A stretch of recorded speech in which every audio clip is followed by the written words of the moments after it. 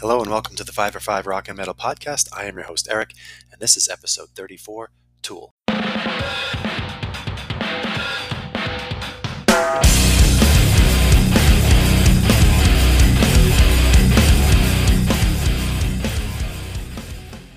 Now, Tool is a band that I've been a fan of for a really long time.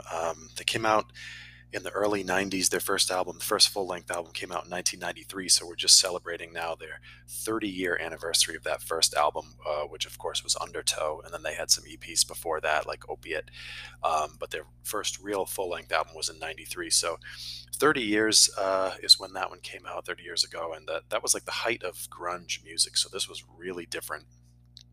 For that to come out in the 90s and what they did and the sound they produced was so different than anything else that was out there, and I loved them immediately. Got into them by hearing songs like Sober and Prison Sex and Eulogy and Stinkfist, 46 and 2, all those old songs on the radio. And I loved it, and I got into them immediately. I've been fortunate enough to see them twice live in concert, and there's really zero songs in Tool's entire catalog that I dislike. It's quite amazing what they've been able to do. But I feel like to be a Tool fan, you really need a lot of patience. That's really a good word for Tool fans. And patience in many ways. Like, first of all, patience in the fact that they've been around for 30 years and they've only put out 5 albums. So you have to have a lot of patience in waiting for these guys to create new music. Right? I remember waiting for Fear Inoculum to come out. It was just unbelievable. Year after year after year would go by, and we would just be like, yep, still waiting for the new Tool. And then finally, 13 years later, there was a 13-year gap in between their 4th album, which was 10,000 Days, and their 5th album, which was Fear Inoculum. So yeah, patience is a good word. And then also just listening to the songs individually. Tool makes some really abstract, complex songs that aren't radio friendly necessarily. They're not regular 4-minute songs that just follow the structure of verse, chorus. So it takes a long time to get to know a Tool song. The newest album from 2019, Fear Inoculum, I mean, every song was over 10 minutes long.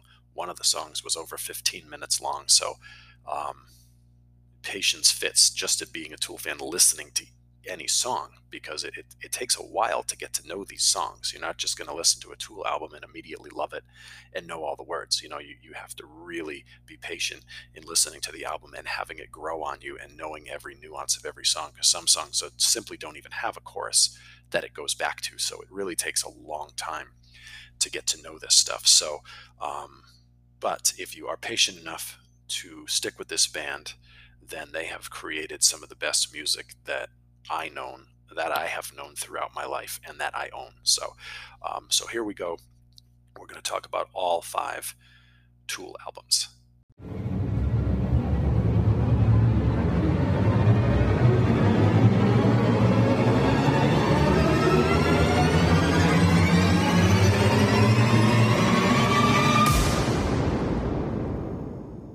Number 5. So for number 5, I've got that debut album that I just mentioned, Undertow, from 1993, and it was so different and unique at the time, and I was too young to really remember it when it originally came out. But of course, hearing songs like Sober and Prison Sex on the radio made me a fan right away. But then when you get the album and you hear all the other songs like Intolerance and Crawl Away and Swamp Song, you just get the sense of this is a band that's got some weird time structures and weird song structures. They're not just regular 4/4 music timing. It was very bassy, and then you now seeing all 5 albums, you really understand like how good and unique this was and what Tool ended up becoming. But I think if you listen to all 5 Tool albums, this is actually now, all these years later, this is the least unique. This is the most straightforward album. If you want to just listen to an album with a bunch of songs on it, you can throw this in and just listen to song after song after song, and it's pretty much a straightforward album. And that's why, for me, this is the only Tool album that was never in the running for number 1. I think all 4 other albums are that good that I would put them at number one. And if I wanted to do ties, and I didn't mind, I would have this one, Undertow, and then I would have all four of the other albums tied for first place, because that's what I think of everything else Tool has ever done. But this one, for its time, was very, very good. But Undertow, to me, clearly by far number five. Number 4. So here at number four, very difficult decision, but this album, what I'm going to do here is all four of these albums I feel like are number one type material. So I'm going to say why each album is their best, even though I had to rank them. So at number four, I put Fear Inoculum, their fifth album for 2019. And the absolute only reason I have it down here at four is because there's only 6 songs. So if you've got the physical copy, it has 7 tracks, 6 songs, and 1 interlude. You know, if you're listening to the digital copy, you've got 10 tracks, but still those 6 same songs and 4 interludes. If this album were to be a little longer and have just a little more songs, maybe 9 or 10 songs, Fear Inoculum would be number one for me. Every song is over 10 minutes long. Tempest, the way, you know, the album ends, is over 15 minutes. So I think it's a little bit difficult to know, but there's not a single album that I own over the last 4.5 years that I have listened to more than Fear Inoculum. Once you get to know this thing, it's superb. The way it opens with the title track, Fear Inoculum, is simply phenomenal, and it is one of my favorite, I feel like it's one of my favorite Tool songs of all time. I read something really interesting that that song, Fear Inoculum, is in the Guinness Book of World Records for the longest song to ever be on the Billboard Top 100 hits chart for an individual song, which is weird. It's certainly not even one of Tool's longest songs. It's slightly over 10 minutes, but yeah, and I'm surprised. It's in the Guinness Book of World Records for that. And then you had Tempest, which was a huge hit for them. You know, some of these songs were up for Grammys at 15 minutes, and that's just weird. It's very unusual, but yeah, this album is so good. We had a 13-year wait. You know, over the years, they just kept teasing it and teasing it. 2017, 2018, you know, we're almost done. We still got a lot of work to do. These, you know, the band members are talking about it in that fashion, but eventually we finally got the album, and immediately you just sense like these guys are so individually talented, like Adam Jones and Danny on the drums, and Justin and Maynard, and everybody is just so superbly talented. It's just ridiculous how good they are as all individual artists, and the way that they can create these unusual time signatures and these unusual songs without really going back to the same verses and the same choruses and the same instrumental patterns is just outrageous how they can all do it so unique and so perfectly. And this album sounds so good that once you get to know it, and it does take a while, it takes a lot of patience, but once you get to know it, it created 6 of the best Tool songs that there are. So yeah, I feel like if there was maybe 2 or 3 more actual songs on the album, Fear Inoculum would be number one. And you know, it went gold very quickly. It was very, very difficult to find the physical album. It was sold out everywhere. You couldn't find it every store I tried. I did not pre-order it, which I obviously should have.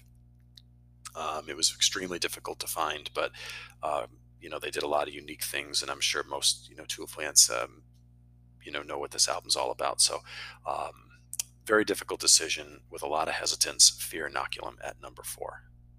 Number 3. So number 3 is another album, just like Fear Inoculum is, that easily could be number 1. And when I first thought about doing a Tool episode, this is the album that I expected for me to put at number 1, and it's Anima, their second album from 1996. It's the first Tool album that I bought. It's the one that really produced the most big radio hits to really skyrocket this band into stardom. Of course, songs like Eulogy and Stinkfist and the title track Anima, and 46 and 2. The reason I have this one a little bit lower on the list than 1 is when you listen to the entire album, okay, there's 15 tracks and there's 6 interludes, which sometimes interludes kind of help with the flow of an album. They kind of, it's an interlude that works into a song. This album just has a lot of weird interludes that almost interrupt the flow of the album. Um, but because of the greatness of these songs, the ones like I mentioned, plus the ones that weren't even radio hits, like Jimmy and Push It, um, and Hooker with a Penis, like these songs are so good that even with the weird interludes like the baby crying and the guy speaking German and the static and all the craziness of it, um, if you read about it and you go see what these interludes are about, it kind of all makes sense, and kind of it's just some funny things that Tool happened to stick in their album. Like the guy speaking German, he sounds very angry and very aggressive, and he must be saying something super serious. And then you go and find out that he's actually reciting a baking recipe for like cookies or something. So some of it Tool just threw in there, I kind of think, to play with us a little bit. But the album is so good, and it was such a great improvement from their first album, Undertow. To go from Undertow to Anima. Anima was just such a crazy album, and I loved it so much that I definitely thought I was going to put it here at number one, but because it produced so many great songs. But if you go back and you listen to the entirety, all 15 tracks, they just have a lot on here that that maybe if you subtract, that maybe I put Anima at number one. But because I feel like some of the interludes did kind of mess with the flow of the album a little bit, that's why Anima ended up, for me, dropping down to number three. But easily, with the quality of the songs, could have been number one. Number 2. Now, number two, I have their fourth album from 2006 called 10,000 Days. And this album, why it could easily be number one, is it has the best 5 tracks in a row of any Tool album. The best flow for the first half of the album, for sure. The opening with Vicarious might be the best opening of any Tool album, into the song Jambi, which was immediately my favorite song on the album. Then you've got Wings for Marie and 10,000 Days, which kind of combines for one. It's got the same meaning if you listen to those 2 songs in a row. 10,000 Days is a phenomenal song. And then, both songs are about Maynard's mother. So for people who don't know, Maynard's, and the song Judith, of course, was that he did with A Perfect Circle, was also about his mother. So her name was Judith Marie. And so a stroke had left her paralyzed and in a wheelchair for 27 years until she died. Now, 27 years is approximately, give or take, 10,000 days. So 10,000 Days, there you go. That's the name of the song. That's the name of the album. So I just thought that was super clever how he worked that in. And the songs Wings for Marie and 10,000 Days at tracks 3 and 4, both about his mother and both working into each other. And then 10,000 Days, the song, is also super unique because throughout the entirety of the song, there's rain and thunder playing in that song, which is very unique for Tool. They don't typically use sound effects in their songs. It's just all these great musicians creating, what they create.